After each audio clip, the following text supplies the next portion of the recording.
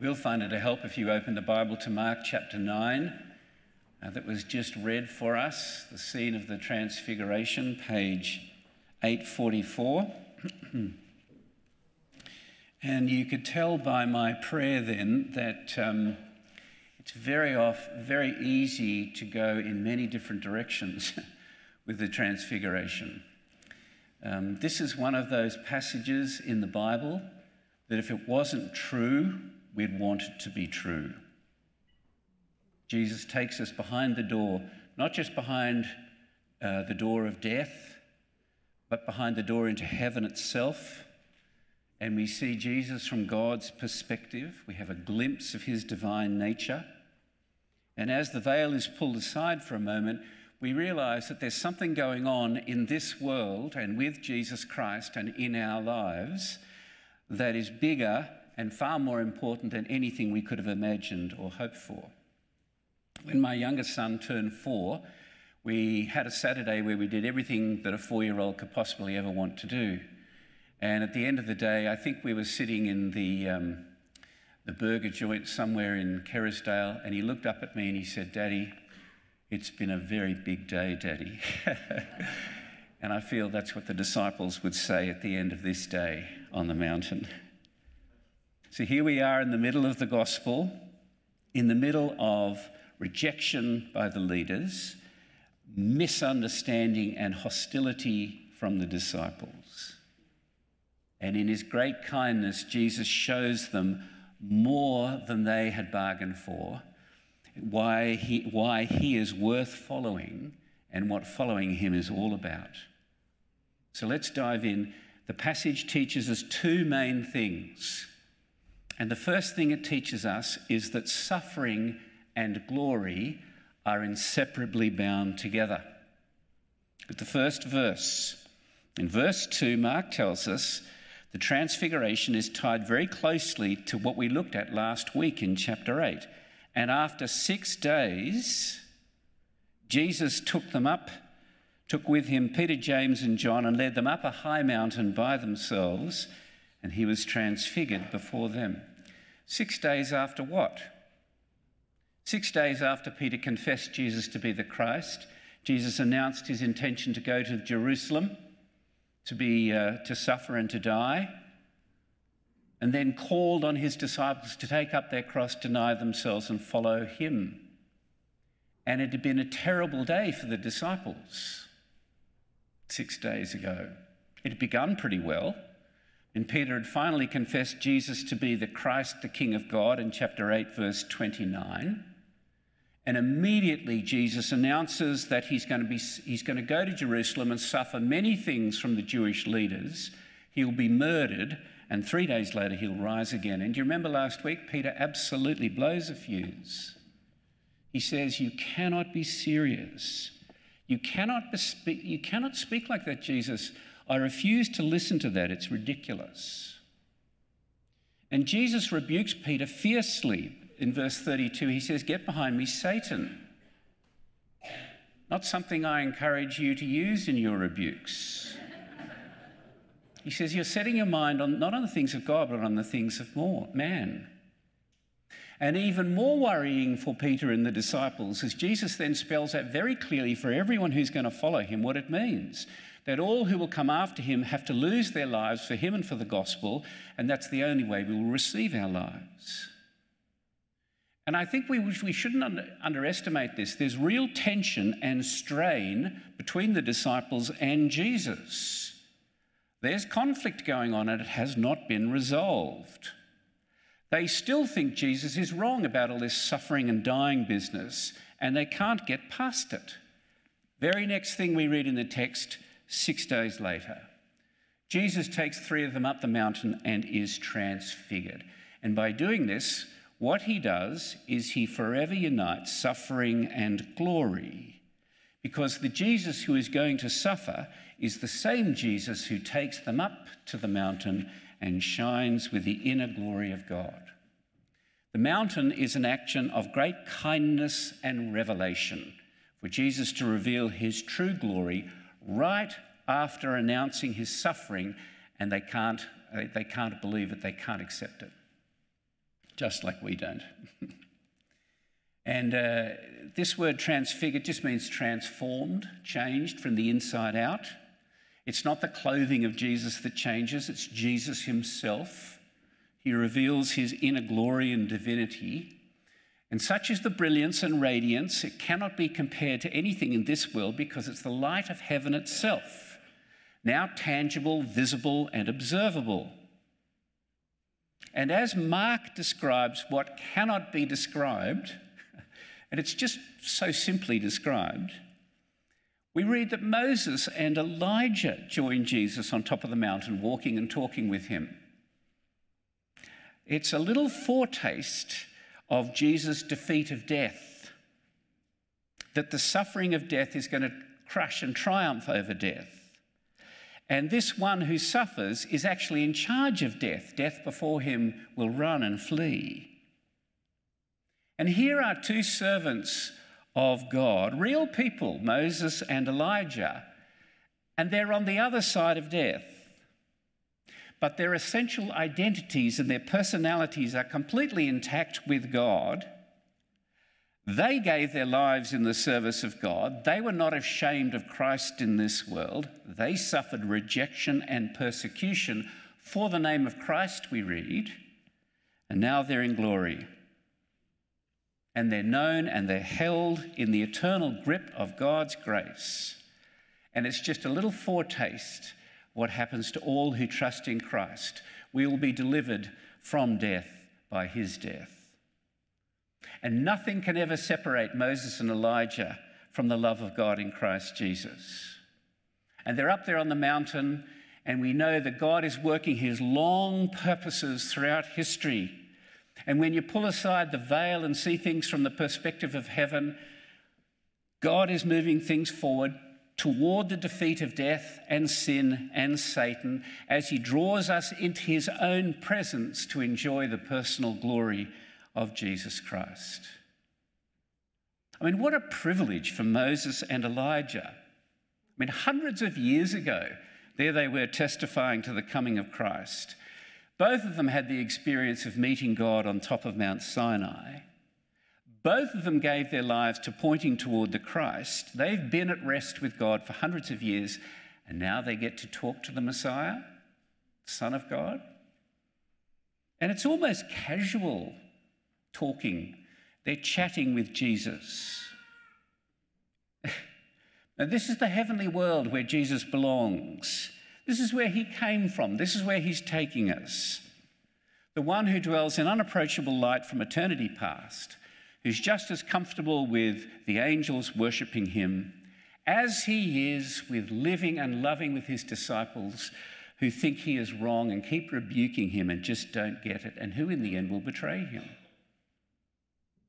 And then the cloud of God comes, the same cloud that filled the temple and tabernacle in the Old Testament with the presence of God, and overshadows them. And God speaks audibly.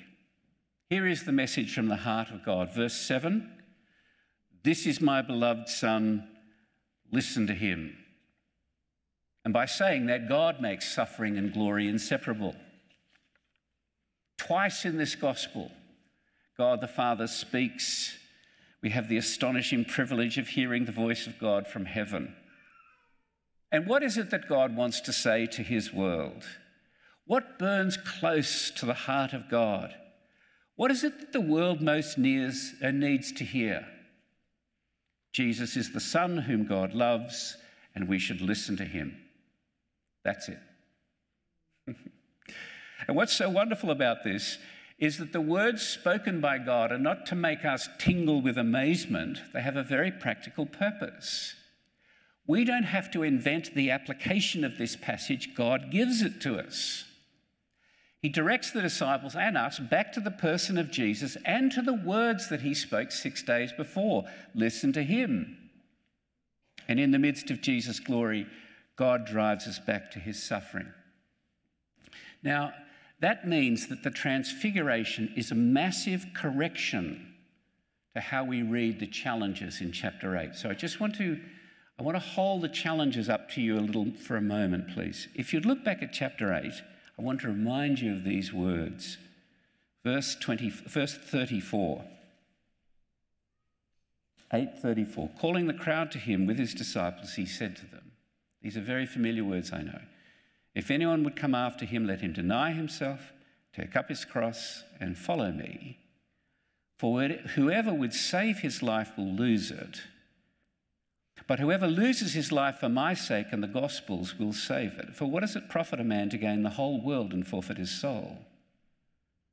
For what can a man give in return for his soul? And the voice of God calls us to listen at the very point we recoil from. See, we think we need to invest in ourselves. That even if we're not going to gain the whole world, we ought to give it a good shot to gain a little bit of it, right? That the way forward is to validate myself and to advance my essential self, my soul. To do everything I can to preserve and protect and promote my identity, myself. Which is one of the reasons we're all so exhausted. Because we are told, you can do it, you can do it. We try harder, we jump higher, we climb faster. And all our hearts echo the wisdom of the world.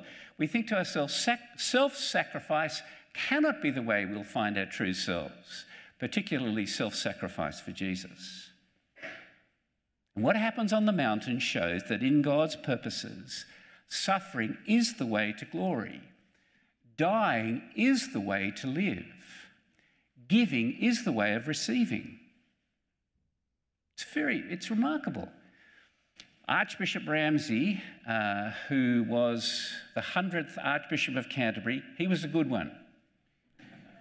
Very good Archbishop of Canterbury. Never know. He was a good one. He said this about the Transfiguration, about this passage. The living and dead are one in Christ. The old covenant and new are inseparable. The cross and glory are of one. The age to come is already here. Our human nature has a destiny of glory, and that in Christ the final word is uttered, and in him alone the Father is well pleased. It's a lot, isn't it? It's all of the New Testament.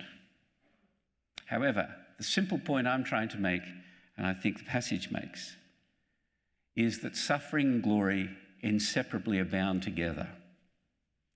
And the second point the Transfiguration makes is this, that Jesus and his disciples are inseparably bound to glory. I mean, this passage, this is different than anything else that's happened so far in the gospel.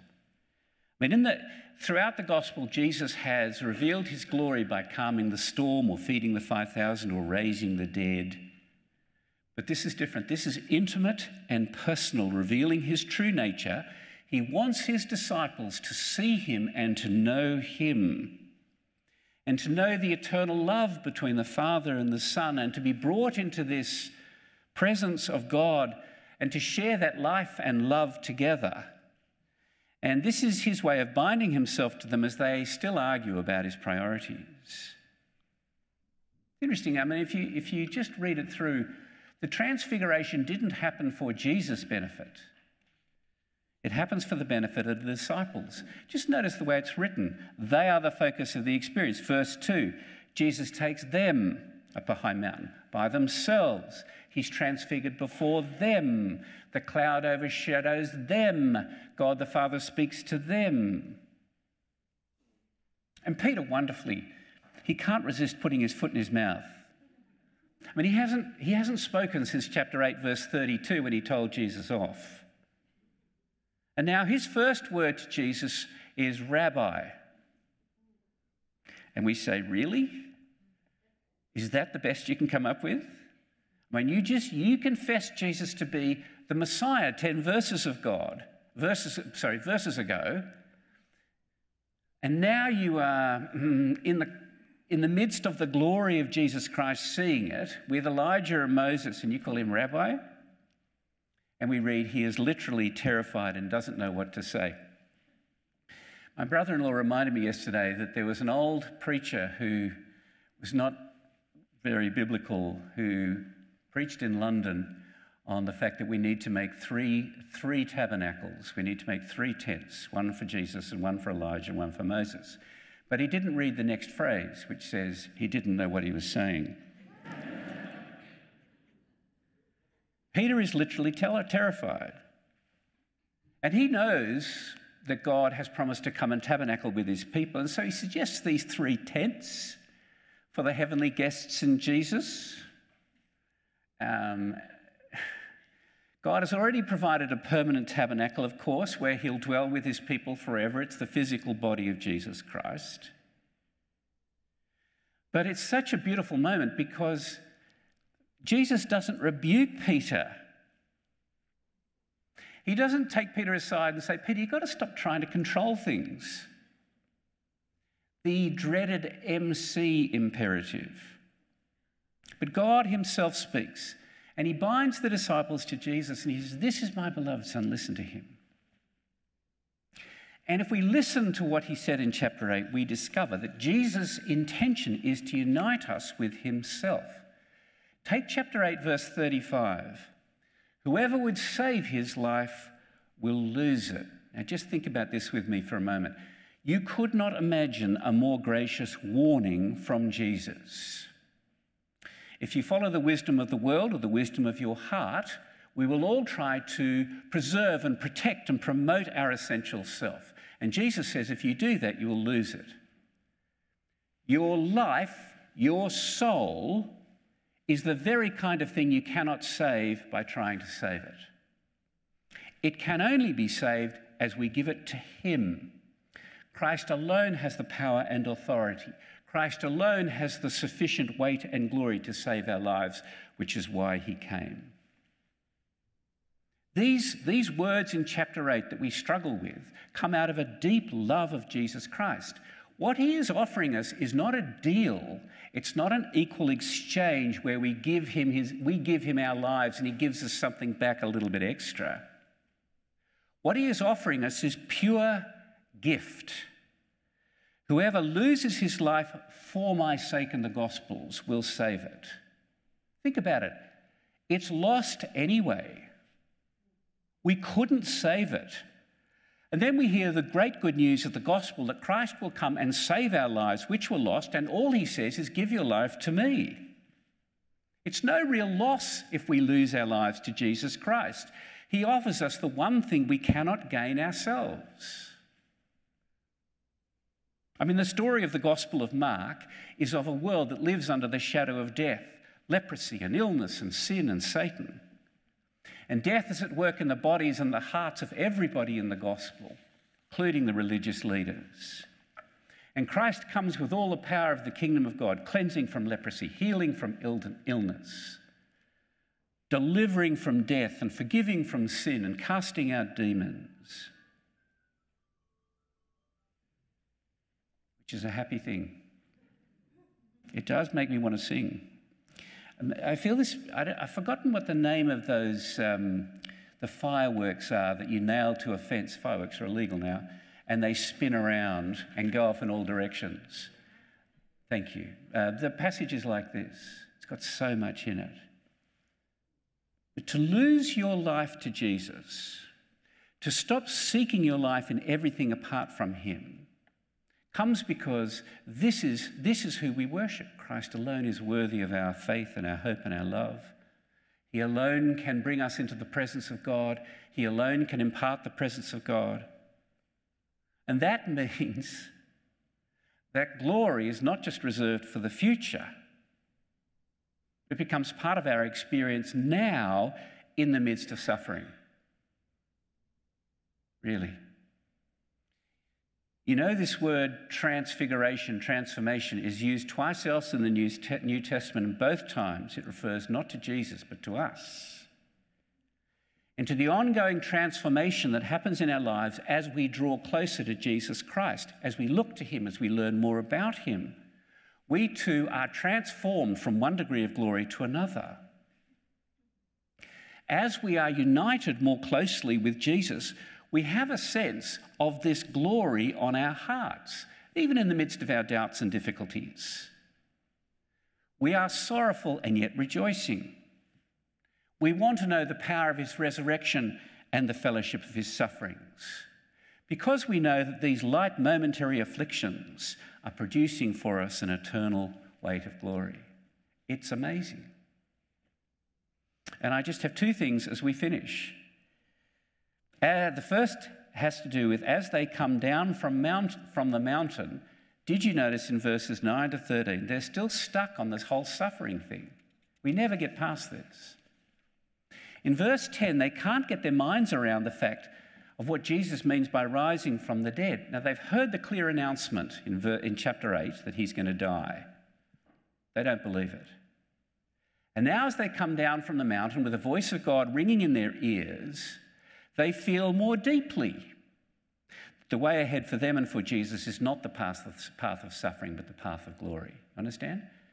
They've got the wrong end of the stick out of the transfiguration. So their central preoccupation over the next two chapters is what? It's which among them is the greatest. Who's the best? Who's going to have the most important seat with Jesus? Even though they've been in the glory of Jesus Christ up on the mountain, they still want the glory, but they don't want the suffering. And so the talk of resurrection bamboozles them, because to be raised, you have to die. And so they don't know what to do when they ask him about Elijah. And Jesus wonderfully and simply points out Elijah and his ministry was a ministry of suffering as well. Talking about John the Baptist, they did to him as they wanted, executed in a grubby prison cell. And so the Son of Man will suffer as well. And as you come to the foot of the mountain, we'll look at this next week, we suddenly find what a mess the disciples are making. And Jesus comes in his grace and love. So that's the first thing. As they come down from the mountain, they still don't get it. The second thing I just want to point out is that Jesus does in fact come down from the mountain. He didn't need to. He could have just walked off into the glory without the suffering. There's great encouragement here for us. The one who belongs to the heavenly realm humbled himself and came and became one of us. And even more, he came to serve us and to give his life. This Jesus, who glows with the eternal glory of God the Father, remains in the world, comes down from the mountain, goes to the Garden of Gethsemane, is rejected and hated and suffers brutally and executed to leave a band of disciples who belong both to this world and to the heavenly world. And we are the disciples today. We are the ones who have our minds, we keep having our minds fixed on human things and not the things of God. And the application for us is, what would it mean if we were to listen to him, if we were to heed the word of the Father toward this Jesus Christ? What does it mean for us to heed his words, to hear his words, to receive them into our hearts so that we might be transformed? That's the question the passage asks us. Amen.